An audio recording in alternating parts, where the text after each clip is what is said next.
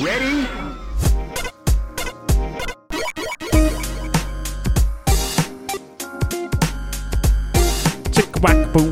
Hello, and welcome to Rhythm and Pixels, a video game music podcast. This is episode 29-5, and we are your hosts. My name is Rob Nichols. And I'm Pernell. Every week, we bring to you video game music. From all consoles and all generations, we pick a topic, we pick some tracks, and we discuss it. All multiverse locales. Yeah. Don't matter. It doesn't matter. The alternate Pernell, every version of Pernell is perfect. What if Yuzo Koshiro composed music in a way that was similar to Motoi Sakuraba? There's another $1 for you, Mike Myers. What if Tim Fallon composed for Konami? Hey, What if? what if indeed? What if? That would be. I wish I was thinking that existed. Like if there was like this whole area of the gamerverse or music cover gamerverse where people were doing like covers based off of what someone would sound like in X condition. That would be pretty fun to come across, honestly. So if anybody out there is listening is like, oh yeah, there is a thing where someone did a remix of a track based off of a guy sounding like another guy. Let me know. Let Rob know. Let me know, because if something's going to sound like Tim Fallon, I want to hear it. If something's going to sound like Tim Fallon from 1988, I want to hear it. If something's going to sound like Tim Fallon being his brother Jeff Fallon, I just made that up, by the way. But I want to hear his it. brother's name is Jeff Fallon. Nailed it. I want to hear it. How do you spell Jeff? Goff. There you go. I only knew that because you asked me to spell it. There's only two ways to spell Jeff. And so it had to be with the G, right? Yes. All right. Only other way is the one that makes no sense. Oh, man. So if you're a fan of the show and you would like to support the show, you can go to patreon.com/rhythmandpixels, and there you get access to weekly prequel episodes, and you also get access to a live streamed Patreon exclusive episode, which is today. And I am not going to play Spelunky 2 on this one because I have not been sleeping. Oh, that would be bad. Your brain would go into different directions. Yeah, normally I can do 4 things at once, but today I'm limited to like 2 or 3. You would split into the multiverse, is what would happen. I would. Yeah, if anyone knows how to do that, that's how you do it. Don't sleep. Try to multitask. And play Switch. But yeah, so what happens is we record an episode for a live Patreon audience, but the episode gets edited and into our normal release schedule anyway. It's just a lot of fun. So we have a chat full of listeners that can make jokes with us, and we make jokes with them. We have visual gags that can occur during the show that they'll watch us fumble. You may want. Yeah, you can see us fumble over lines. I mean lines. There you go. Where you go? You screwed everything. Edit. That's it. Edit. Cut. All right, let me go back. Anyway, our listener Cameron Werma says a Tim Fallon Castlevania soundtrack. And the odd part is I read that and immediately was like, a Tim Fallon Christmas. That would be interesting. A Tim Fallon Christmas. Hey, we'd all be happy. We'd be bopping at least. Maybe we can make a very special Christmas episode for Ed called the Tim Fallon Christmas. But now I was thinking just like Tim Fallon doing covers and remixes of all the famous Christmas songs. Ooh, with some heavy arpeggiation for now. Exactly. Have yourself a Merry Little Christmas done by Tim Fallon. That'd be great. Have your... Sorry. I suddenly thought I could do the Silver Surfer music with my mouth, which is a terrible idea. But the important part is you try. I like these. Yeah, I like all these suggestions people were throwing up there. This is great. Yeah. Motoi Sakuraba composed Shin Megami Tensei music. Motoi Sakuraba, Pernell. I would be surprised if he actually has, to be perfectly honest with you. There's probably a track or two out there in limbo. Yeah, I was a fan of the franchise, so I just did this thing. Have you been playing anything new recently? That of note. Actually, I did start Psychonauts 2 last night. I don't want to say some of the other ones, though I may as well, because I'll just bring them up later anyway, because they're going to end up on the... You gotta break the NDA for now. No, there's no NDA. It's just, I'm thinking there's going to be 2 episodes that come up later on in the year. There's going to be the games that were beaten during the Summer Games Challenge. But then there's also going to be the games started during the Summer Games Challenge, because I can tell you right now, I started a lot of games this summer. but I've beaten very few. But I believe I will have beat by the time summer ends, which is September 22nd. Yes, I'm going to the exact date. I'm hoping to actually will have beaten enough games to actually have all the picks counted for, so that would be interesting. Oh, that's good. So that would be that's a feat in and of itself. But games I've played that were not intended to be on the Summer Games Challenge: Psychonauts 2, Orbabot, what the gibber?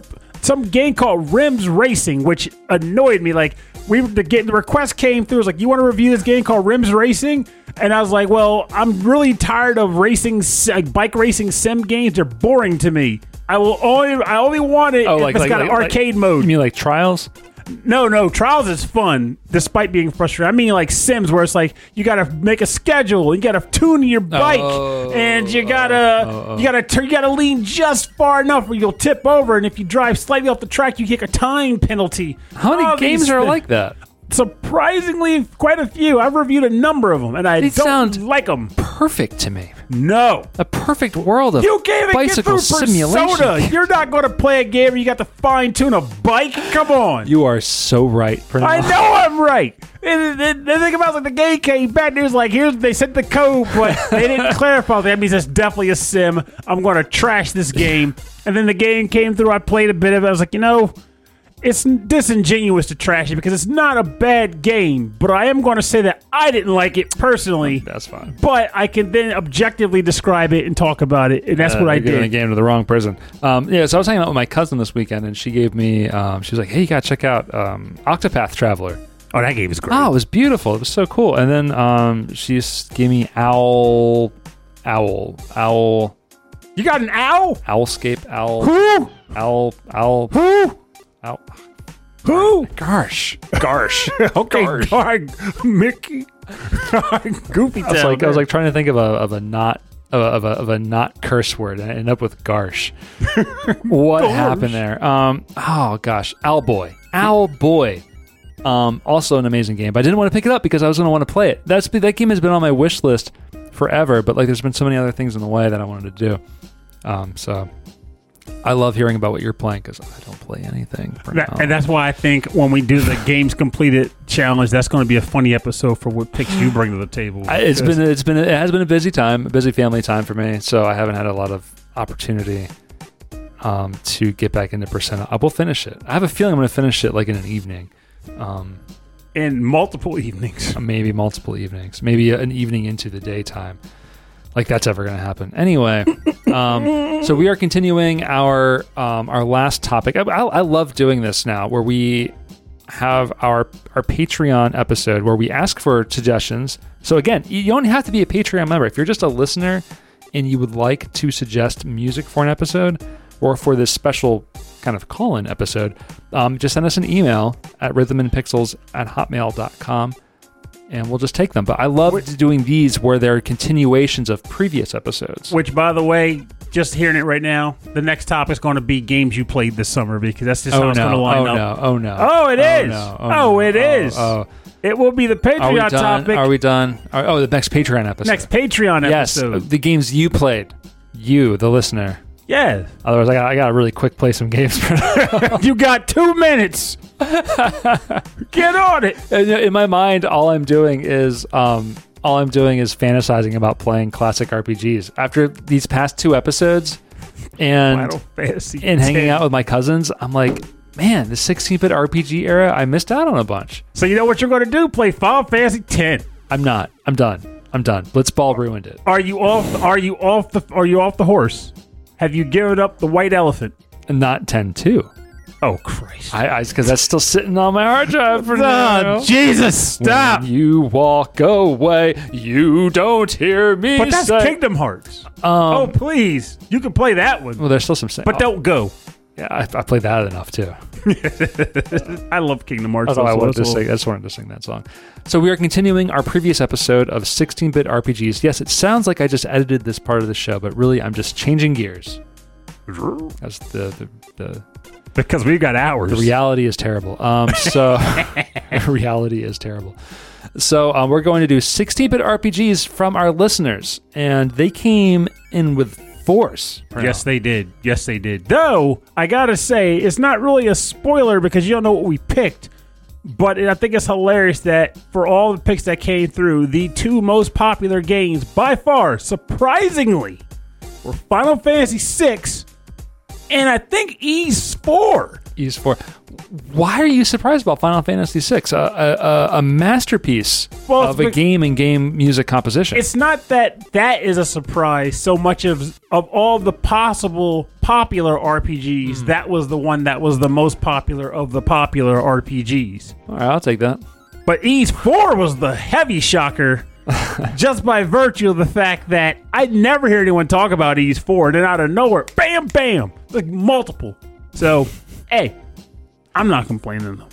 I'm happy. Yeah, all right. Because I love both of those games. Well, this is an odd number episode. We're starting with the odd numbered Purnell. Oh, yeah. Well, I'm going to start this off with one of the games that was not popular. In fact, I've only ever heard it really brought up one other time in this conversation. And then it comes up here, and this track slaps. So here we go. This came from listener and friend Cameron Werma. Ooh. This is Nascot. I don't know how to pronounce it. Kuot from the game Paladin's Quest on the Super Nintendo. And I hope you all dig it.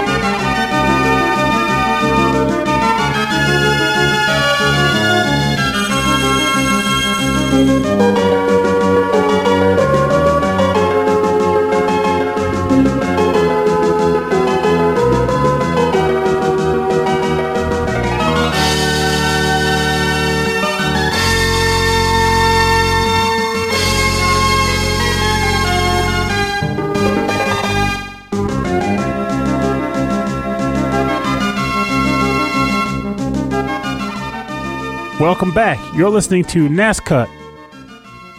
Maybe. From the game Paladin's Quest on the Super Nintendo, composed by Rob Kohei Tanaka. I was reading it as Nasquat. Nasquat. We'll go with it. Submitted by listener and friend Cameron Werba. I like when I actually have issues pronouncing a game, so I'm going to own it. I'm going to own it. No shame in my game. Guess what? Nascot. No shame, no shade. Namcot. So, let's read this testimonial that we can get around to the Priddle Prattle. Cameron says, "Hey guys, so this is a game I purchased during my Enix Can Do No Wrong phase." Man, that was a real phase, by the way. In the mid-90s. I had recently become obsessed with Dragon Warrior and cannot wait to explore more titles with that strangely appealing swishing E logo. This is how I discovered Illusion of Gaia and Brainlord, both of which quickly became favorites of mine. I don't recall how I came to know of the existence of Paladin's Quest, but all I knew and needed to know was that it was an Enix RPG. Cha-ching, sold. I picked it up from FuncoLand as soon as they had a copy, and I had the scratch. Disappointed is the wrong term, but I wasn't particularly thrilled. Though seemingly a pretty standard JRPG on its face, it was a peculiar game with peculiar characters and peculiar battle mechanics. Take a drink when you hear peculiar, all of which I find more intriguing now than I did then, when I was just looking for another great game that was easy to get into. I traded it in not long after. Listening to the OST nowadays, though, I find myself getting nostalgic for that brief period of time I spent with the game. It's really got some great tunes, which I later found out were composed by Kohei Tanaka. Bam, he nailed it. The man responsible for the OST of one of my absolute favorite games. Oh, crap! Alundra! Oh. There we go. Alundra's got a great OST, by the way. I've come to think that the Paladin's Quest OST is probably one of the unsung great RPG soundtracks of the era. Well, after hearing that, I'm going to start looking into it more myself. Yeah, no, this is really good. Like, this is stupid good. This is like, very good. Hitoshi Sakamoto, almost like that level of like sweeping violins and orchestration. This is amazing. I got no shame in admitting that I listened to all the tracks that got submitted, and I was having a lot of difficulty choosing which tracks to choose for the episode because they're all good. Yeah. But this was not one of the ones that I had trouble going. This was like, gimme. This is done. Had to go for it, right? I'm taking it. I need this one on my roster. This is legit. And hearing that the same guy did Alundra, That's amazing. there it is. Because I loved Alundra so much that I played through it 3 times with a failed memory card, but never beat it. Ever. So you played through it, the memory card failed. Played through it again. With the same memory card? Yes, and it failed again. And the third time I was like, well, Okay, the definition of insanity, Pernell. is playing a game multiple times on the memory card because you paid a stupid amount of money for it, so you were locked into it. Is incredible. Oh my gosh. Those mega memory cards were terrible, but I wanted to believe. I used to have these memory cards for the Dreamcast. They used to sell these third-party ones that had like additional space to them. Mm-hmm. And I always thought those were going to like fail on me too. But they didn't? No, I mean maybe I wasn't using them wrong enough. I was like, yeah, unlike me, I'm that poor guy where the people are like, you'll go on the internet and so it's like, I don't know why you complain about Joy-Cons being so terrible. Maybe if you took care of your stuff. Meanwhile, I'm sitting here dusting and polishing my controllers after every use and they still break. Like, is it something with me? Is it something I did? I thought my Switch loved me, and Working in IT for the past 3 years, I've discovered that some people just touch electronics and they just stop working. Though some people throw their electronics against the wall and tell you they fell. That has happened before. At my last job, there was a guy, our mutual friend Henry. He was the IT person at that job. I was just in software, and he was leaving the company and brought his home laptop in to give to him. Right? Mm-hmm. It was so sticky. Jesus, there was like jam and jelly like in the keyboard. He practices PB&J ways on the laptop. Just spread it all on the keyboard. I only noticed because he told me, and I said, like, what happened? And he said, well, he told me that he left it on the ground, and his toddler, like, just walked all over it and, like, had, like... Yes, his toddler. I said, no way. His toddler did no it, right? No way. This is my thinking, right? He was at a meeting. He was eating a peanut butter and jelly sandwich. He put it down on the computer, and when the meeting was over, he closed the lid. I'm almost I'd almost rather hear he just like bit into it and just like gushed out the back or something. It's like shot out the back. Oh, shit, yeah. Too much jelly on it. Too much jelly in it. I do that. I do that with peanut butter. Too much peanut butter. Mm-hmm. I have a peanut butter problem. No one has a peanut butter problem. That sounds like a peanut butter, I don't know, passion. Isn't that a book, the Peanut Butter Solution? Is that a book? It should be. I think it is. It's like a children's book. Man, I'm having a lot of trouble on the dating circuit. You know what you need? Peanut butter. Peanut butter. Peanut butter will fix it. I can't seem to get that promotion I've been longing for. Bring a damn peanut butter and jelly sandwich to the meeting. They can't say no to that. That's a power play.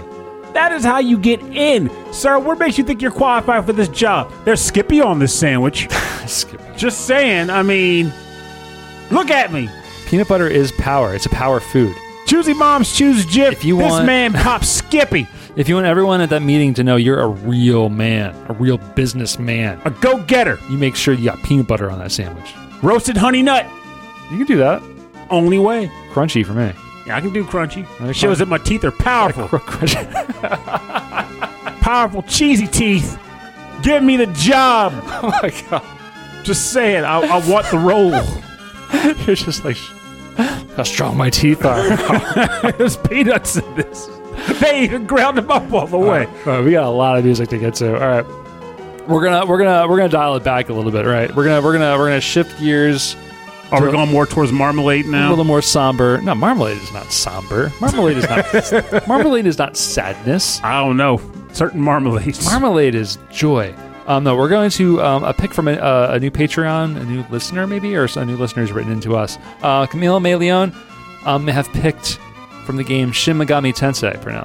Hey, Yes. I'm glad you picked it because that was one of those where it's like, it's on the nose for me, but I like this track. I love the music of the Shin Megami Tensei SNES version. So we're listening to the track Dream for the Super Famicom, composed by Shoji Meguro.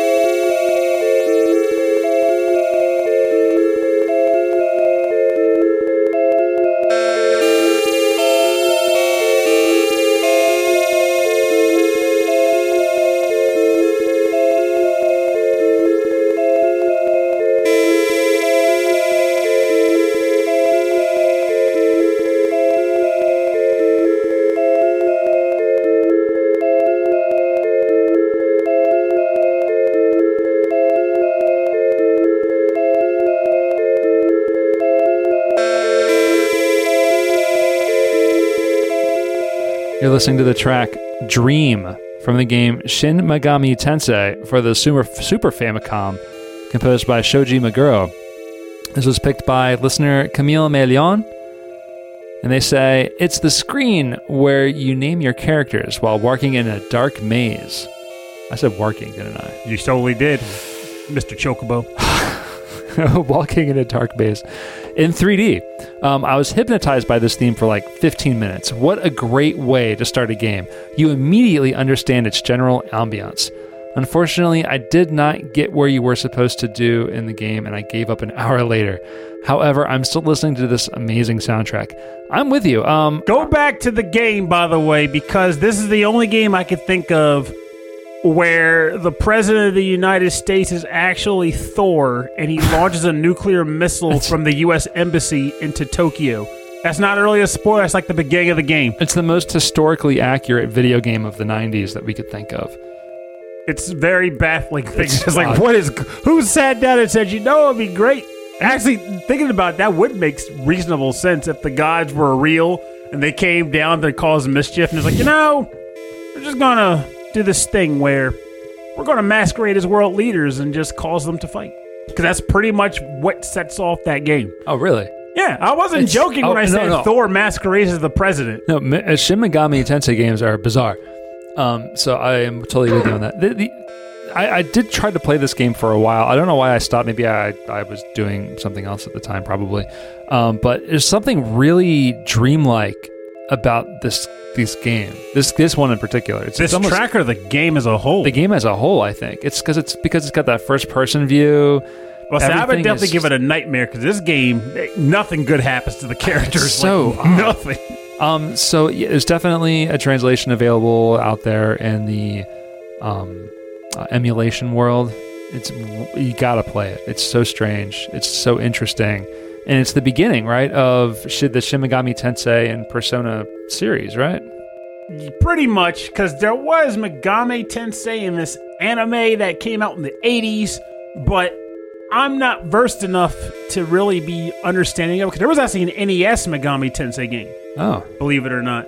I'm just not, but there was basically Shin Megami was a spinoff of Megami Tensei. Okay. But then they just kind of stayed with that name. I was going to say Shin Megami Tensei sounds like this is like the next. New Goddess Reborn, I think it stands for.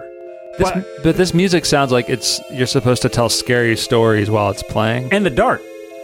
Yeah, but it's when you put your name in.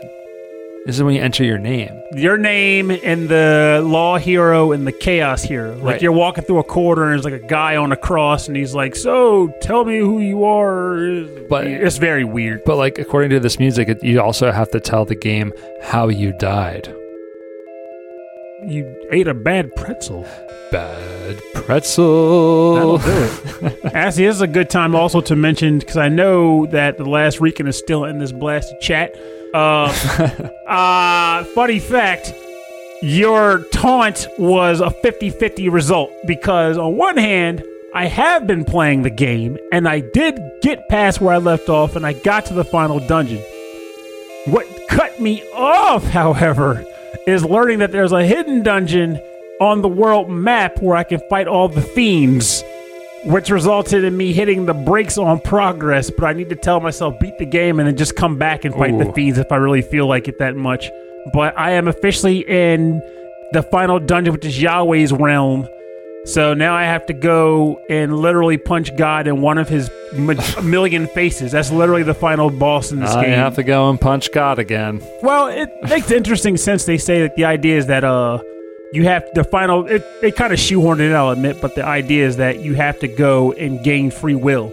Basically, by defeating God, you gain free will for humanity. Otherwise, if you don't, a new series of like demigods will come. And demigods and demons will come to fight for control of humans, just like they've always done, basically. That's super fascinating. It's an interesting game. Yeah, that sounds cool. This is what's killing me about talking about all these RPGs. They sound so cool. I'm not going to play it. All you need is 100 hours per. It sounds so awesome, yeah. Shin Megami Tensei 4 Apocalypse, my clock is 97 hours. Someone novelized these games for me so I can just read them, in bed. Hey, that's what wikis are for. You can just read a wiki in bed. Go to the Shin Megami Tensei wiki. You can get all the plots. I can print them out and have like a little book. I'll be sitting there in bed. Wow, what a twist! Yeah. So Mother Harlot did what now? This part's getting hot. This is great. Okay, what's your next track, Bruno? All right, so let's see. My next track, as I go down the line, is going to be from Ulf Persson. Oh. This track comes from... I actually love both the track and his dialogue for this, so it was kind of a win-win. This is the theme from the last castle in the game Final Fantasy Mystic Quest for the Super Nintendo, composed by Ryuji Sasai and Yasuhiro Kawakami. Not to be confused with Dr. or Professor or Ms. Kawakami from Persona 5.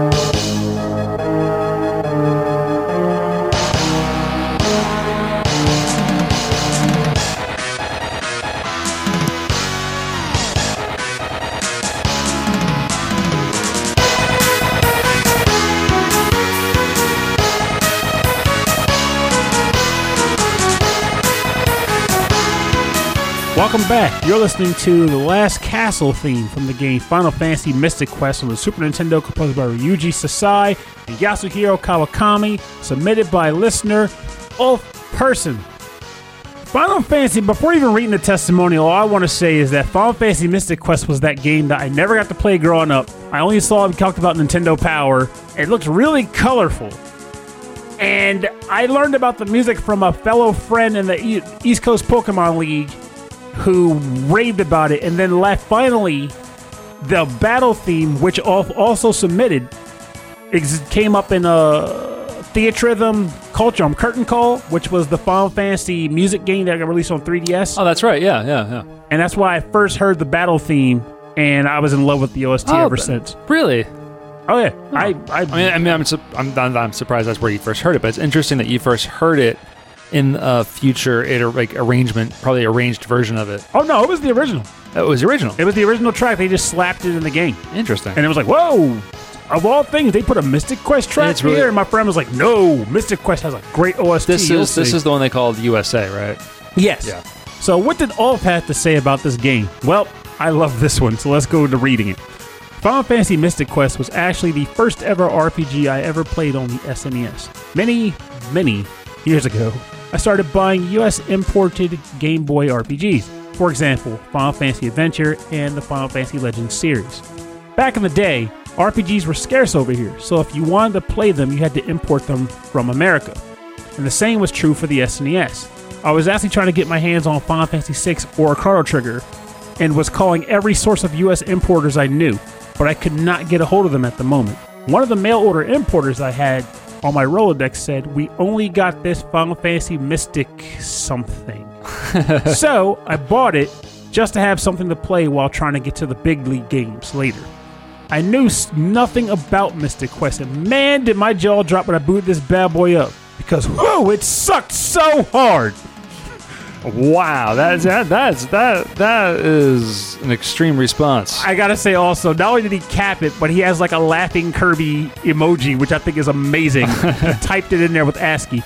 Now I actually played through it thanks to the totally awesome music. And nowadays, out of nowhere, I sometimes get tunes stuck in my mind from this game. I gotta say, this is a description after my own heart because I have definitely played through games solely because the OST was rocking. And if that OST was not jamming, I would have not even have kept the game around my house. I feel like this is like our podcast reaches out to people who are passionate about games and music. The people who are out there who listen to a soundtrack and say, this music is great, I will buy the game and play the game based on the music alone. Also, have a good night last weekend. Oh, thanks for hanging out with us when you can. Good seeing you. Thanks for beating up on my friend Pernell. Hey, he didn't nag you. Take that back. Well, you know what I mean, like verbal abuse. No, I win. I'm going to beat that game. But yeah, I remember when this game came out, and a friend of mine in elementary school was super into the Final Fantasy games, and then was super disappointed playing this one. I don't think I've ever met a person who came away saying this game is fantastic. At most, they said pretty much what Ulf said, which is that they like the music. They like the music, yeah. And then I didn't know about the music because I didn't really pay attention to it, because during this era of games, I didn't care about RPGs. Not even my thing. So it wasn't until later on when I started to explore video game music of this era, just outside of the context of the game itself, that I discovered the soundtrack. I love it. I will say this about the game, though. What's up? Because it's freaking good. But like, I've heard numerous people say that Final Fantasy Mystic Quest would make a good first JRPG. Now, I can't comment on that one way or the other because I've never played it. I only know that people have described it as being an easy game. But what I question is whether or not it truly makes sense to have something akin to a My First JRPG, or just pretty much just kind of throw people in and let them see if they swim. Like, I play Final Fantasy first. I think it depends. Because I think some games really do expect you to know some of the concepts, before going into it. Like leveling up and experience points. Like, they expect you to understand what that means. True, but that's the trick to it, though. Like, none of these games really go so well. Let me take that back, because in recent games they do go hyper on the tutorials. But in the earlier games, particularly, I can't think of too many that outright said, including Mystic Quest, that said, "Hey, so by the way, when you kill a monster, you get experience points, and when you get enough, you level up." No, true. You just do it. It just happens, especially during this era, for sure. Yeah, and then you also have to figure that the systems will come into play and things will happen, but early game for the most part is typically fairly easy to get through with, as long as you just try. So they give you enough to just kind of play with the systems. Like, you go into a battle, these things show up, enemies on the left, you're on the right, and there's this menu. Like, what do I do? I can choose fight, I guess. I feel like people who are into sports should have really gotten into RPGs, because it was like football.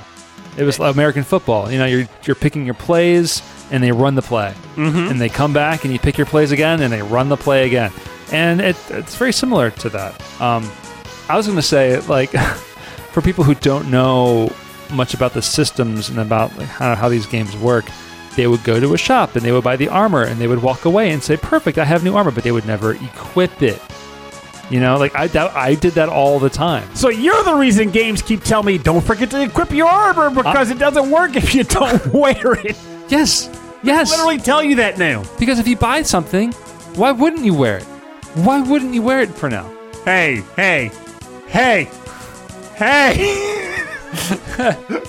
Oh, crap. If you buy a game, why wouldn't you play it? No, For those who don't know, I have like 8 pairs of pants I have not worn in my closet right now.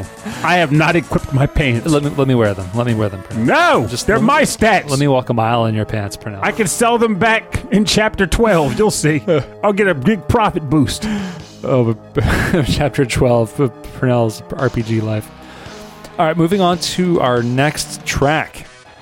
We're flying all the way over to Michael Bridgewater, Meebri, of the Forever Sound Version podcast. Going to the future. He went off in a completely different direction to a completely new computer system. This is the game called Continental for the Sharp X68000. The track is called FRPG 15. I don't know if that's the name of the track or if that's just... Well, you threw your scarf around your neck there like that. And now I'm owning it. Oh, yeah. Or maybe that's just the name, the number of the track. I'm not sure, but we'll get into that. The composers are Kiyotaka Sato, Ryu Takimi, Megumi Matsura, and Baki, B-A-K-I. This is Continental for the Sharp X68000.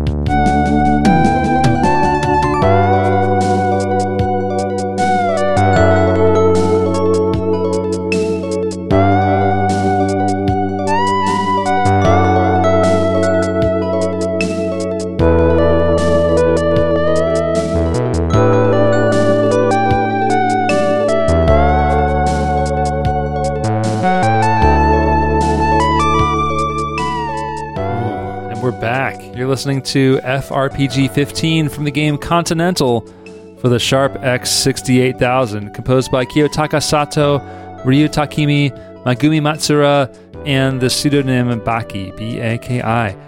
This is so smooth, Pernell. I am feeling this. Oh, this was definitely... Sometimes, I will say, when I'm going through the list of tracks, and I'm like, I gotta pick a track, I gotta narrow my selections down.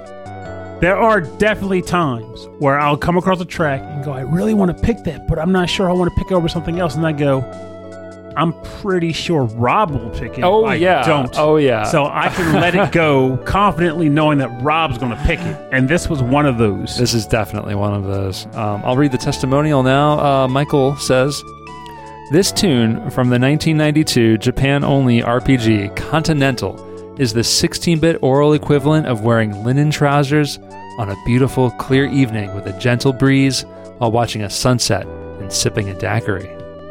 Ooh. Aqua City would be pleased. Yeah. Details about Continental are scarce, but by the looks of things, it's one of those adult-ish RPGs. Needless to say, I haven't played this one myself. While the game was also released on the PC-98, not surprised, and the MSX home computer systems, I have selected the Sharp 68000 version because it sounds so sweet. If the remainder of our summer to 16-bit starts to get a little too hot, then this sublime slice of balladry will surely help to cool things down.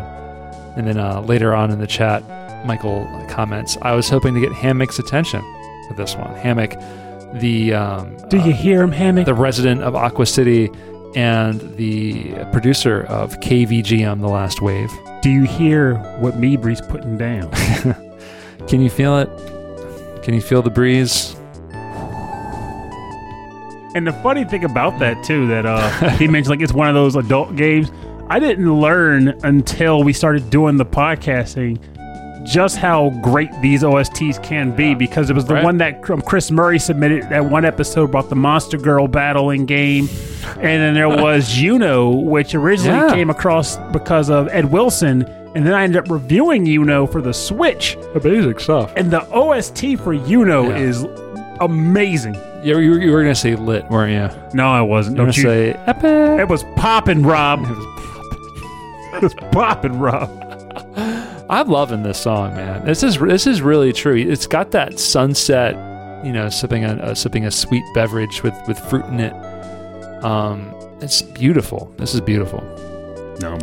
I would have never heard of this game either. Again, being on mainly or primarily Japanese computer systems. So even emulation, I would probably get just a language I wouldn't understand. But have a good night, Ulf. Oh, yes. Good night. Thank you for joining us. Or good day. I'm not sure what time you're in. That's what makes it. That's amazing to me. I love that. I love the time zone jumps that we get. Well, I mean, beautiful music knows no time zone, Pernell. You better international waters, Pernell. And there's something to be said about that, too. I've come to feel like VGM, video games in general, are one of those mediums that just transcends, like locale. In a sense, there's like, hey, what are you playing over there? Well, like Ulf said, I imported X game from America. I might be like, oh, I imported X game from Asia.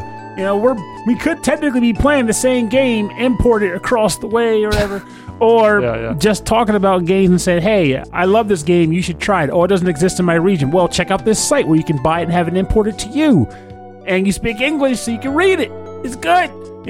Or I only speak Japanese. Well, there's a site that has a nice translation set up for it. You can play through it that way. Because I can tell you right now, I've played quite a few RPGs in my day using a translation document. Oh, yeah. You've gone through the process of like having the translation on one side and the game on the other side? Absolutely. All right. Absolutely. Yeah. Does that spoil anything for you? It's not as good as actually understanding it, obviously. About what you did? Oh, I feel great. I feel friggin' great. Excellent. All right, what's your third track, Pernell? Let me see. We're going with. That's why I like this episode. I have multiple pages, and I have to actually swish to the page and I hope the next track exists. I don't know if it's getting picked up by the microphone, but it is like you're reading a deposition over here. Let's see. I like to call Bedroth to the stand. Bedroth, what is the pick that you have selected for this episode of Rhythm and Pixels? Oh. What is that? What? Ease 4. Oh, which Ease 4? Exactly? Do you want to give a little context to this one? Oh, we'll get to the context. All right. Because he's telling us right now that he chose tracks from multiple Ease 4 games. Yeah, that's going to get weird, but we'll talk about that later. In the meantime, just know you are listening to Sayo Binen from the game Ease 4, Mask of the Sun, and Ease 4, Dawn of Ease. All composed by the Falcom Sound Team. But the Dawn of Ease version is remixed / arranged by Ryo Yonimitsu.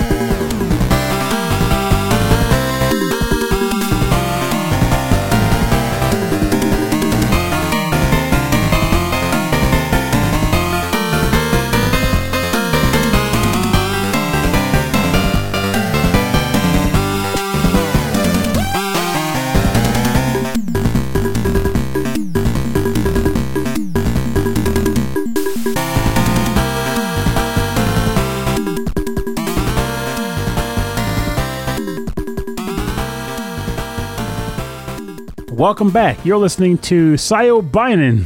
That's a weird name. From the game Ys 4 Mask of the Sun for the Super Famicom and Ys 4 Dawn of Ys for the PC Engine. Both composed by the Falcom sound team, except the PC Engine version was arranged by Ryo Yonimitsu. So, I'll talk about the little bit I know after, but for now, let's read what Bedroth had to say. Man, what a broad topic.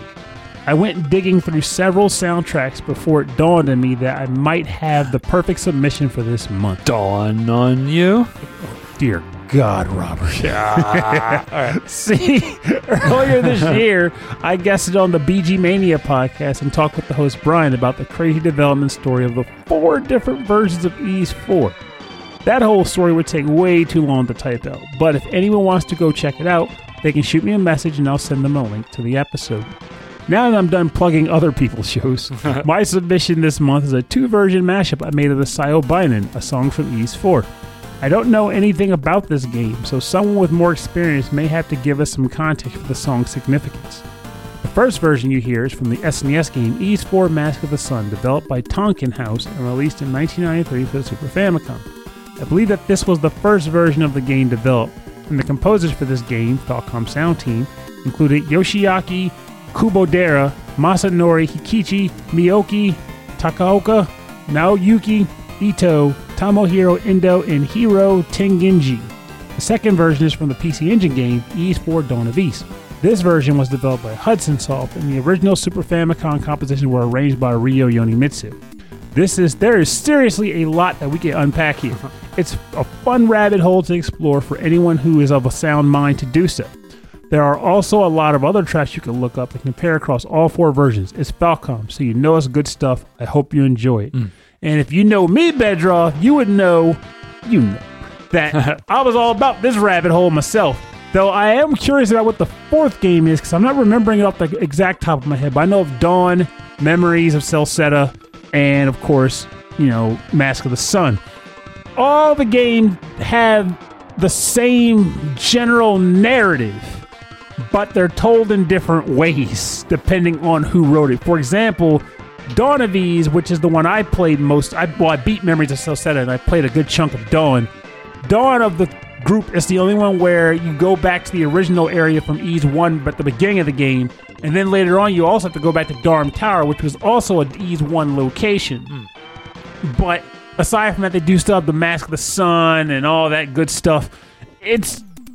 And they all play differently too, for the most part. It's crazy. Well, some of them did some of them have the bumping mechanics where you kind of bump into the thing to fight. Yeah, 2 of them that I know of had the bump, and Memories of Celceta went with the action style that was brought about originally by way of Ys 7 with the action plus party member swap. They remixed music across all the games. Some tracks got stuck in one game versus the others. Other ones, they brought the tracks over, but they used them in different locations. For example, Ys 4 Dawn of Ys uses the El Deal theme, or the Lava Zone theme, for the actual lava cave that you have to go through. Whereas in Memories of Celceta, there's a remixed version of it that is played in the Tower of Providence, which is an awesome dungeon because you get the dash boost unless you run up walls.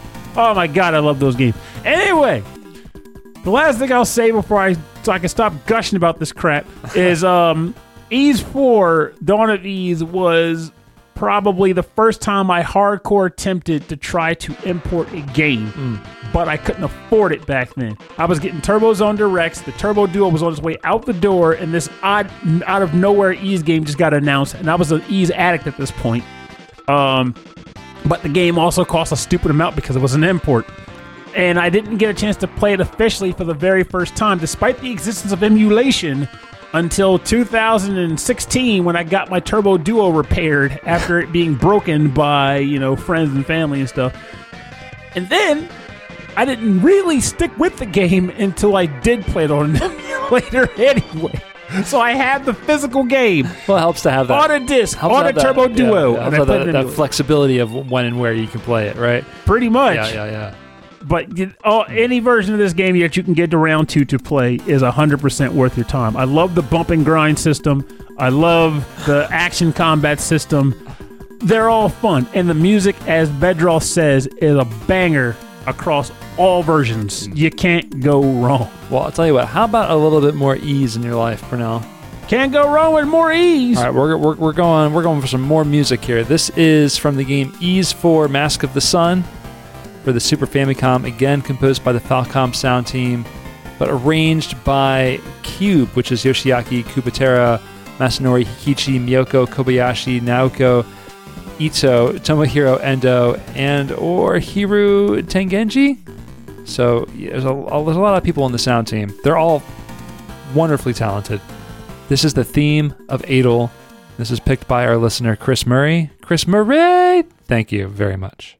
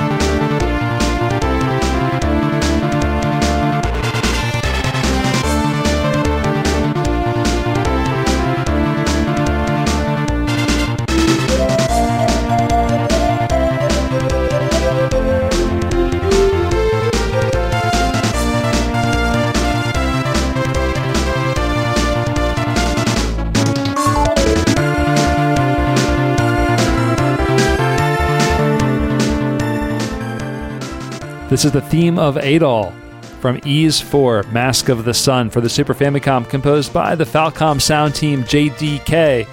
This is picked by our listener and friend Chris Murray. I love that Frankly Zappa says, I did not know how to pronounce Ys correctly until listening to your show. Don't feel bad. Me too. A lot of other people are in the same boat. Many still can't pronounce it properly. And like one of my favorite image grabs was someone that found an Arby's where the sign was busted and all it had was the Y''S lit up. It's like, come grab a roast beef from Ys or from Y's. I mean, really, like my first Ys game was Ys 3 on the Sega Genesis. And I was like, ooh, I just rented Wise from Blockbuster. Who wants to play some Wise? Chris Murray says, I wanted to pick something a bit different, but still true to form for my tastes. So I picked a track from a 16-bit Ys game, having just completed Ys 9, Monstrum Nox, which sounds like a monster beverage, which is yet another excellent entry in the series. This track is pretty classic Falcom and pretty different from other SNES RPGs from Square and others, so I hope you enjoy.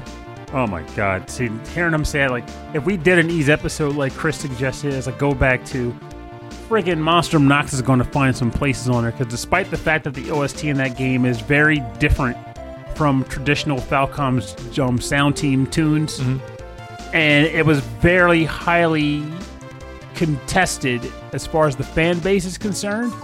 I personally love quite a few tracks in that game. I think I've played like 2 on the show already, despite the game coming out this year. The name does sound familiar to me, so that kind of makes sense to me. And Cloaca Maxima, the one where everyone's like, do you know what that means? Like, yes, I know what that means. It's still a good track.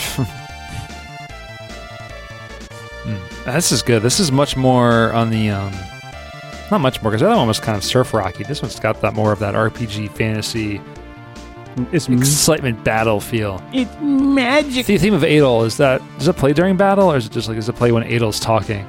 Honestly, I don't know.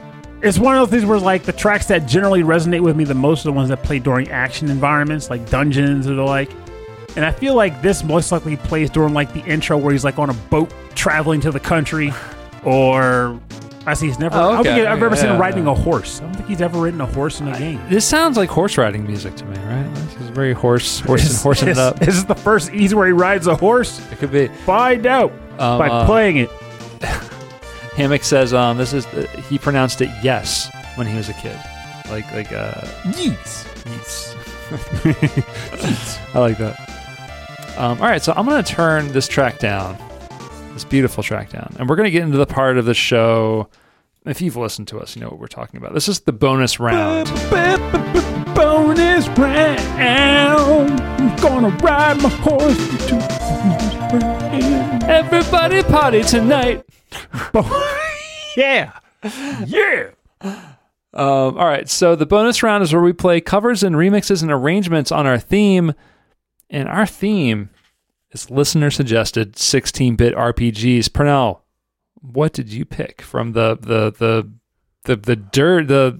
many amazing tracks that came in through our email? And for the record, I do want to say that this trend of picking a track in a bonus round track, everyone who's doing that, keep doing it, because that is friggin' awesome, and I loved having that choice. I love it too. So my first pick is going to come from Stephen Miller. And for the record, I am going to say that I came close to picking your original submission, which was Prophet from Breath of Fire. Oh. But I didn't want to double down on one person. And the bonus round submission you gave was straight fire. Oh. So there it is. I don't think I got this one. So what is it? This is the Kefka Intense Symphonic Metal cover from Final Fantasy VI, composed by Falcone, spelled Falkkone.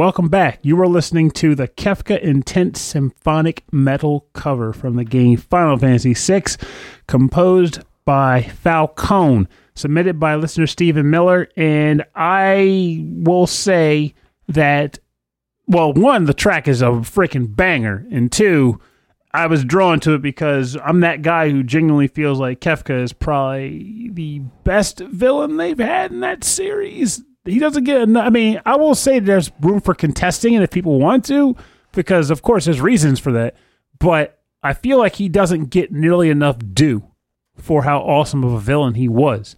But I'll stop rambling because this is not my pick. This was Stephen Miller's pick, and he has something to say. Though, let's see. For my bonus round submission, had to go with arguably the best villain theme out of the Final Fantasy series, and arguably the best villain theme, period. Falcone really gives this song the grandeur it deserves, and I have to say I agree with him on that. This is woof. Yeah, that wasn't. I was intense. It was as intense as the song should be. It had that driving drum. Yeah.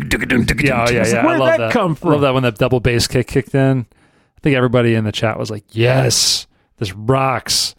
And I like the fact about Kefka, about how he functioned, just the general fact that his purpose was of no purpose. He was just mental. Yeah. And he was bored.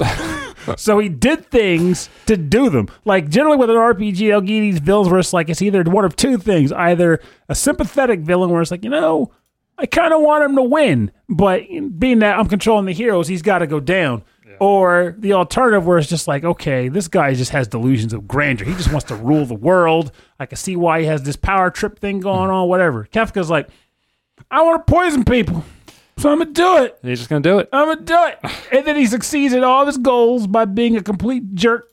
And he's like, this was boring. I have nothing else to do now. I can't accomplish anything else. So, whatever. This is weird. It's great, though. It's the only one where it's like, what happens when that villain that wanted ultimate power actually gets it? The answer is he becomes bored. He becomes bored, and it gets worse for everybody. All right, so my bonus round pick, we are going, I'm going to go with listener Jessica. Jess sent us City of Magic from the game Lunar, the Silver Star Story. I am tongue-tied tonight. This is arranged by Stephen Morris. You ready for this one?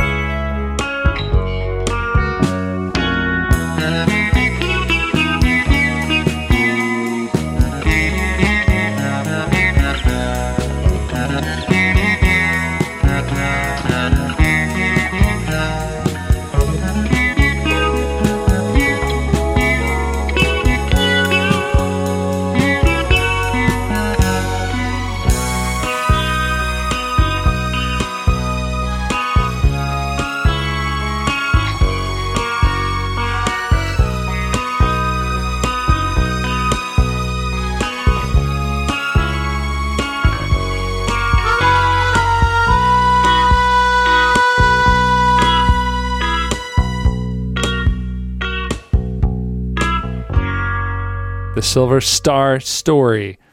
That was arranged and performed by Stephen Morris. Say that 5 times fast. I'm having a hard time saying it slowly. And that was picked by our listener, Jess. She says, sorry for being so late to the game again, but life has been crazy these past few weeks. I'm in the same place as Rob was a few weeks back, remodeling going on in the basement and a cat box 6 feet away from my computer. It's a problem, among other things. I am totally calling this suggestion in with with only 5 minutes, being generous, spent looking for a track. I'm not much of an RPG gal. I've enjoyed a handful, but I always get bored, usually 85% through when the map opens up, where you really have to start grinding, and moved on to other games. I've tried Final Fantasy VII and Rob's beloved Final Fantasy X, a Star Ocean game, and a handful of others, but the only RPG I've ever completed was Lunar: The Silver Star, as the Sega CD. My brother and I got a used Sega CD for Christmas one year and a small handful of used games for it, and pretty much lost our marbles way better than getting a new one with one game. We loved it and played all the games we got it to death, even Cliffhanger. And to this day, I'm still a sucker for FMV games, to the point that a friend and I recently completed a working proof of concept for our own FMV game. Oh, that sounds cool. Included in the batch of games was Lunar: The Silver Star. When I first played Final Fantasy VII on the PS1, I remember thinking, this is like a ripoff of Lunar, only way cooler, until I got stuck or lost near the end and quit. I honestly don't remember much about the music from the game, but it sounds a bit familiar. But as someone who plays 0 instruments, I always appreciate it when one guy can do all of the instruments, including recording the audio and video on YouTube. So yeah, this one's really cool. We'll have links to the video on our website because it's really neat watching him perform on all of the instruments, not all at one time, but with the different videos.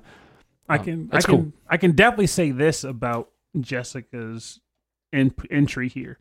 First thing, if you are a fan of FMVs, you might want to consider joining me on my journey to purchase a game that likely will be happening this weekend called Death Come True. It's on the Switch. It's done by the guy who did Danganronpa, and it is essentially an FMV game, but it's acted out by actual actors, and the goal and the narrative is very weird. Guy wakes up in bathtub with person tied up in living room, and news articles saying he just killed somebody. He doesn't know why he's there or what. And also he dies a lot and comes back. Apparently it's a really good narrative, and it's equivalent of a 2-hour movie that you're playing through with a lot of bad endings. Oh, wow. But it sounds cool, and I'm considering that. The second thing I wanted to say is earlier in the episode, we were all talking about starter RPGs pretty much. I think it's funny that she said that one of the only RPGs she played through is Lunar: The Silver Star on Sega CD, because I have 3 people in my life who can say the exact same thing. Really? Like they couldn't get into any other RPGs, well, except for one. He played through Final Fantasy VII because, of course. Right, your brother played Lunar, right? Darnell, Clarence, and my uncle all played Lunar: The Silver Star to completion. Whoa, this is a legacy. This is something about Lunar: The Silver Star that clicked for a lot of people. Wow. I don't know what it is. I mean, maybe it was like the game's story was classic in its own right. It's essentially a kid with dreams. Now, of course, other games have done that since then in their own way, but there's something about the way Lunar does it. He lives on a small island, Podunk town. He wants to become better. He wants to be like his idol, become an adventurer, and he finds a dragon diamond, which is actually a diamond crag dragon poop, but that's another story. And he travels, and it's like just him exploring the world with his friend who stops to open a shop, and he's on his own. And it's a great story. And it was also one of the first games to have decent, like full voiced audio sequences. Oh, that's right, yeah. And nice musical numbers, though some hate on the work and designs element. Personally, in this case, I was fine with it. But it was lightning in a bottle, I would say. And even when they did the later version, Silver Star Story Complete, and they expanded the story and added Zenovia's sisters and all that, there's something to me about the very first Sega CD game that, despite Complete being a larger, more robust package, it didn't trump that original game. It's weird to me. I don't know how to explain it, but there is something to say about people saying Lunar the Silver Star was like the one game they were able to complete in the genre. Only thing I know about this game is that we sold it at Electronics Boutique when I worked there, and it had like a little puppet that would punch. Oh, Silver Star Complete, yeah, get the Galleon puppet. Yeah, it had a little puppet. I still have it. And we would sell the puppet with it. I remember looking at the thing being like, that means something to somebody. Fun fact, and then that's that when I met puppet's you. worth money now. Yeah, that's how it is. Purnell has that puppet. Let's be friends. That puppet's worth money now, and if you were at E3 that year, the Alex matching puppet is worth a lot more. I'm sure that is super, super rare now. But guess what? We're going bonus round. Yeah. We're going double. We're going double up bonus round. This is bonus round, new game plus. Purnell, what have you got? Let's see here. And it is true. We did give away a Galleon puppet at a Turn-Based Critics panel. We had some great prizes for that thing. God, that was a great group. Purnell, that was your puppet.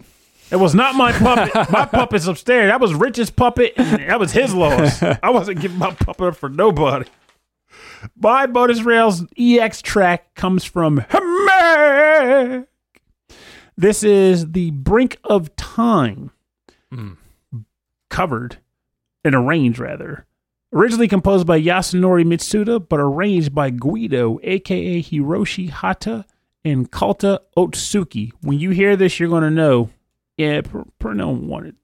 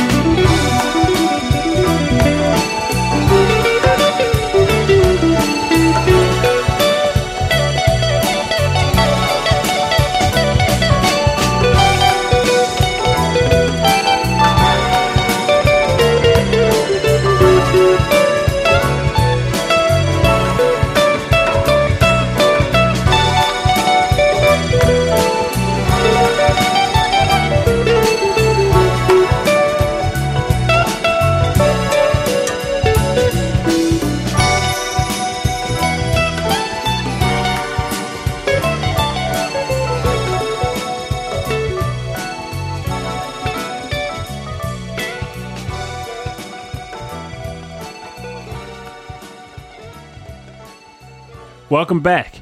You're listening to The Brink of Time, composed originally by Yasunori Mitsuda, but arranged in this case by Guido, a.k.a. Hiroshi Hata, and Kalta Otsuki. Originally from the game Chrono Trigger and submitted by listener Hammock. Ooh, bring the fire. all the time, and you know it. So, what did Hammock have to say about this track?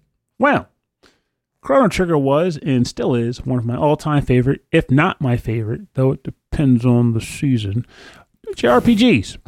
When I was a kid, we had a local Japanese anime/import store called Planet Anime. Rest in peace, moment of silence. And I saved up to buy the Chrono Trigger soundtrack on CD. Remember those? Of course, you don't need to tell me, you don't need me to tell you, rather, how good that OST is. But when I went back into that store, I saw a Chrono Trigger arranged version, The Brink of Time. I said to the clerk, "Hey, what's The Brink of Time CD all about?"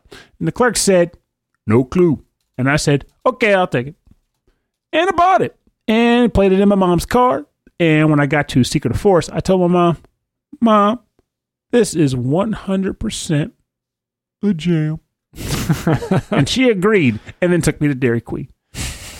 I just love that ending so much. This took me to Dairy Queen. We went to DQ. Happily ever after. Happily ever after. Ooh, man. Catch you later, Mike. Yeah, good night, Mike. This was an incredible track. Way, just too perfect. Too perfect. Of course, Hammock bringing the Hammock jams. Too fast, too perfect. Too good. Too good. All right, our last bonus. Excuse me. Also, before you say it, I do feel like I don't know how we're going to do it, but now I feel like we need to have a topic somewhere in the future that says, "Onward to Dairy Queen." Onward to Dairy Queen. I don't know what the tracks will be, but I want an episode related to Dairy Queen now. Our last bonus round track comes from Chris Weisner, a.k.a. Musashi219. The Wise Guy. The Wise Guy. This is a Cyan's theme from Final Fantasy VII. This is performed and arranged by TPR.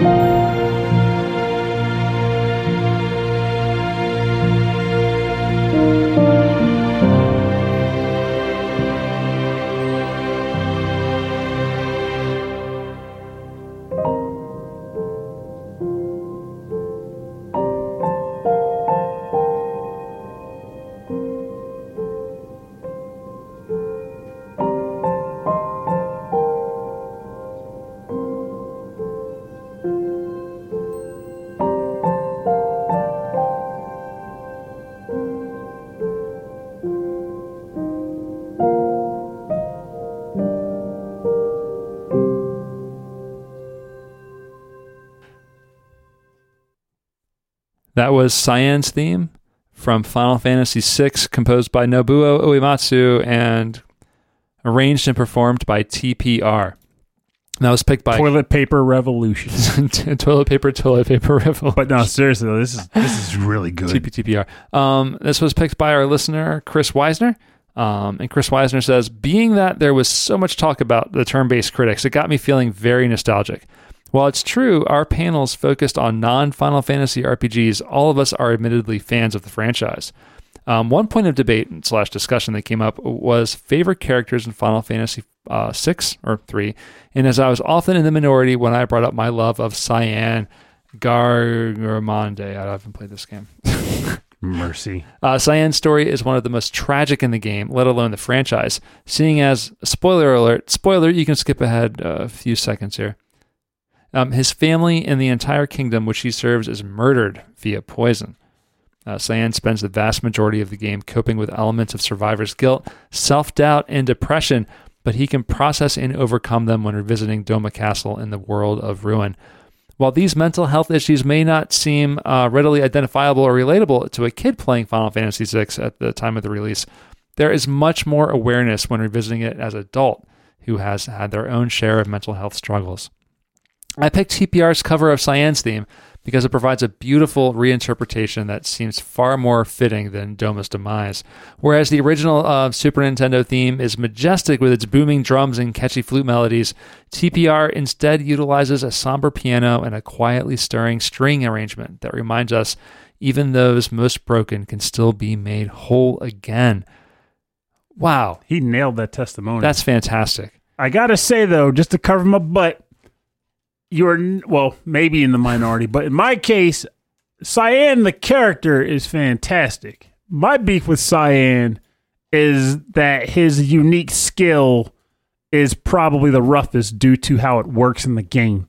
For those who aren't familiar with it, the way every character in Final Fantasy VI has a unique special trait or ability. Mm. The way they did Cyan was he gets 8 different attacks that he can learn and use, but it's on a time meter. In an active time battle system, he has to wait. He has to wait a time bar as it goes across each one at a time. 1, 2, 3, 4, until eventually 8. All this time, other characters can be doing stuff, but you're stuck waiting. I feel like is he the wind-up man of Final Fantasy VI? He's the wind-up man of Final Fantasy VI. Yes! For those who are like, what the heck are you talking about? That's Res Arcana, the board game. But I feel like if they did a remake of Final Fantasy VI, that would be a thing I would totally request, is like, do something to fix his special ability, because if they did that, I bet he would get a lot more use by players. Interesting. I didn't know that about him. I do remember that arc of his story. I did play Final Fantasy VI enough to get to that point. It's pretty amazing. Final Fantasy VI is fantastic. And the narrative of that entire game, like every character, heck, even Go-Go, and he's a bonus character. Every character's narrative in that game is fantastic. If I had to name one where I'm like, I could do without, maybe, it'd be tossed between either Mog or Gao, I guess. But overall, I like the narrative for every character in that game. It deserves so much more credit than it gets. And I feel like for having such a large ensemble cast, they all have a decent narrative to tell. It's just so good. So good. Also... Also what? I had to cough. Oh, you just had to cough. For more information on our bonus round, go to rhythmandpixels.com. We'll have links to the SoundClouds, Bandcamps, everywhere where you can download the music, stream the music, and support these incredible artists.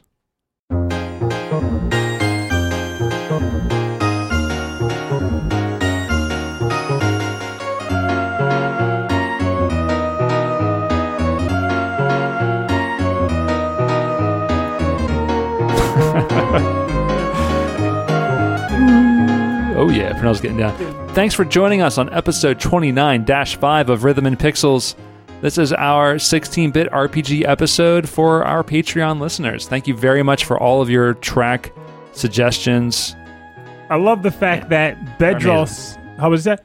I said they're all amazing. What's up? They are fantastic. Yeah. Though I do have to say I 100% agree with what Bedros said, which is, I'm surprised. No Earthbound, no Lufia, no Phantasy Star, no Saga, no Tales of Phantasia, but everything was so good. And I can say there was a Phantasy Star track that got submitted. However, it got retracted. You want to know why? Because I'm good. I'm good.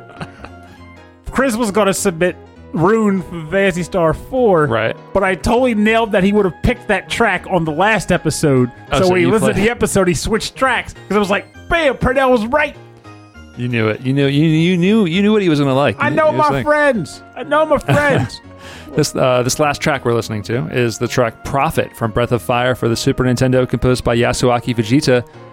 This was picked by Stephen Miller, who says, I recently finished Breath of Fire, and while the soundtrack is missing that Capcom flair, it has some really decent tracks. I'm saying I had really decent tracks. It's got a good soundtrack. Oh my God. Yeah, my standout is the shop theme called Prophet. Something about that bass and weird time signatures sounds very out of place on the Super Nintendo. I think it does. It's kind of it's jaunty in a way that other tracks can never be. Breath of Fire was I do want to ask, though, since he said he just beat it for the first time, and if he's still in the chat, he can answer directly, but did you get Agni and get the true ending of the game? Because if you did not, you should go back and do that. He's not a real gamer. No, you shut up. I didn't say that. Oh, man, I cannot believe you would imply that. All I'm saying is horrible, that it's not, it doesn't add a lot of time to do as long as you have a save file that's outside of the final dungeon, because otherwise you have to walk out of the final dungeon. Right. But otherwise, it's not time consuming to pull off, and it's actually kind of cool. Because it changes the final battle and everything. So it's worth doing. So it is actually worth, not just like as a completionist, but it actually just gives you... It gives you more. More to it. It gives you more. And it's cool. And I didn't learn about it personally for a good, I'm talking years after I originally beat the game. I learned about it elsewhere. I was like, oh crap, I gotta go back. So I re-rented it and did it just to see it. But yeah, worth it. Worth it. I gotta say, though, I want to say it because Chris is solid on this point. And it's not just for the game he references, but I think it goes across other games too. He says, Chris Wilder says, the key to a good RPG is a cast of characters who are all invested in the end game of the product. Not random throwaway characters to help and then fall to the sidelines. Hence, one of the reasons why Final Fantasy VI is top tier. Yeah. 100% agree with that statement. 100% agree with that. Yeah, Stephen Miller says he's played this game on Switch using save states. Oh, no. Good on him. You stopped out. Yes. I mean, there's nothing wrong with that. I'm not talking about the save states being like the save time. I'm saying he's saying sadness because he doesn't have a save file that lets him go back. Oh, I see. I was like, yeah, using save states, good. Yeah, this is how we should be playing games. I have no qualms with people saving time on their plays. Yeah. I can't believe you would imply that, Purnell. Let people play games how they want. Oh, I'm so evil. I'm a horrible man. Horrible. No, that is sad. Yeah. Well, anyway, if you want to get in contact with me and Purnell, if you want to say hello, if you have a track suggestion or even a topic suggestion, we would love to hear about it. And you can send us an email. rhythmandpixels@hotmail.com. And for a full track listing of this episode and all of our episodes and access to every episode that we have, you can go to our website, rhythmandpixels.com. Check us out on Facebook and Instagram and Twitter. It is Rhythm and Pixels, all one word. You can find us all over the place there. Check us out on YouTube, youtube.com/rhythmandpixels. All of our episodes are posted there with chapter selection, which is really nice. If you want to skip ahead to a song that you want to hear or something that we talked about, you can jump to it. And we also have a radio station there playing nothing but 8-bit and 16-bit classics and deep cut, all there at youtube.com/rhythmandpixels. And we have a Discord if you want to come in there and hang out and chat about games, chat about life, chat about music. It's the Discord is at our website, rhythmandpixels.com, at the top of the page. And if you'd like to support the show, we have some cool shirts we're selling on the site, rhythmandpixels.com/merch. You can get a Run VGM t-shirt. You can get a t-shirt with one of your favorite sound teams on it. We have SNK. We have Falcom. We've got a cool Mega Drive shirt. Very cool designs, very classic designs that I am going to keep selling until they ask me to cease and desist. Don't spur them. So go check that out. You can also support us by going to Patreon, patreon.com/rhythmandpixels. There you get access to a weekly prequel episode of me and Pernell hanging out, chatting about the week, kind of decompressing before starting the show. You also get access to a monthly live streamed episode where we record this episode like we're doing today, this one specifically, in front of a live Patreon audience. And that is available for all Patreons at all levels of patronage. Patronage. And we, at the highest levels of our Patreon, we like to thank you. Thank you at the end of every episode. We like to thank Frankly Zappa, Mike Myers, Andreas Mielberg, Brian Pitt, Cameron Werma, Camille Mayleon, Carlos Kung Fu Carlito of the Heroes 3 podcast, Chris Weisner, a.k.a. Musashi219, a.k.a. Wise Guy. Speaking of which, by the way, Chris, I am finally going to play Shining Force 1. Ooh. It's going to happen. It will happen. I stopped. I don't believe you. Chris, Come on. oh, that cracked you up. Christopher Sedstrom, Davy Cakes, David Taylor, Harold Howard, Wicked Sephiroth, Justin Schneider from XVGM Radio, Michael Bridgewater from the Forever Sound version, VGM podcast, and Meebree64 on Twitch, twitch.com/Meebree64. Kicking out the Commodore 64 demo scene tunes. Reinhard Zelkova, Sleepy S'more, Steve Miller, Taco, The Autistic Gamer 89, Ed Wilson from the VG Embassy, and Ulf Person. All of you, thank you so much for your support of our show. Ed Wilson from the VG Embassy, his most recent episode has Dan Loughton on it. We got to get Dan Loughton on this show. I know he's a great guest on this show. They're talking about hack and slash games. I think it's funny too because you were joking earlier about Pernell. How do you imply such things? But I feel like Dan Loughton and I always have these scenarios where like I'll make a comment about a game and he'll say something like, "I just don't like that game very much," and I'm always like, "What?" And he always has this like really interesting and cool way to describe the dislike he has. And I'm like, I can get behind why you hate this game I like so much. It's really cool. Like, I like those discussions with him. Like, he's really good at articulating why he feels ways about stuff. So, we should have him on the show. What topic do you want to do with him? Speed running. That's what he does. Speed running. Yeah, he is a Mega Man guy. He makes me want to try to do it, but I also know that if I'd get pissed off if I get to like Dr. Wily 1 and make like one bad jump ruining the speed run. I couldn't do it. Gotta start over. No, you just keep going. I mean, that's part of the run. It's just not a perfect run. But I bet you the joy is chasing that perfect wave. Perfect run. Which makes sense. My problem is I'm chasing like 500 games, so that's a problem. Hey, we've all got what we're doing. I enjoyed having a double hit of the bonus round. I like when it happens, but I like the way we do it though, because if you do it too much, it'll be like, well, now it's expected. Yeah, right. Every time. Now we're gonna have to make our own music just to fit it in there. I got a remix for you. Yes. We did sing a lot during this episode. I don't think I recorded much of it. So, members of our Patreon viewing this, maybe viewing this on the replay, get to enjoy Rob and Pernell freestyle time. But that's all I've got today. And next week, I don't think we have a topic selected yet, but we have plenty to choose from. Oh, yeah, definitely. If anything, we could wrap up the entire summer of 16-bit with tracks suggestions submitted by Curly Kevin. So, which we might just do. So we might have maybe 1 or 2 more weeks left of the summer, and then we might start to wind it down. September 22nd. That's the end of this. The last day of summer. Is it? The last day of summer, September 22nd. It's coming up. So thank you, everybody, for listening. My name is Rob Nichols. And I'm Pernell. We'll see you next week. And remember, I didn't have one of these at one point, but then Rob spurred me on, so here you go. What? Games. Everybody and their mom has a way in which they want to play their games. Yeah. Which is the way it is. Games are meant to be fun. We also have a way of liking to share and express our feelings on how people should play their games or the best optimal way to play their games. Nothing wrong with it. I mean, people will express their feelings. That's what we do as humans. We like to share our thoughts and impressions because we care about each other and we want to share what makes us happy with others. With that said, there is no wrong way to have fun with video games, as long as you're not eating Switch cartridges or something crazy like that. Play your games. Don't do that. Don't do that. But as far as how you play your games, it's however you want. I mean, save states, do it. Easy mode, do it. Yeah. While eating grapes out of a cannon, do that too. If you got the Rube Goldberg machine feeding them to you, that's fantastic. And please share the video of that. That'd be awesome. But most important and the thing worth expressing is there's no wrong way to have fun playing a video game. Just do what makes you happy. It's your free time. You should be enjoying it.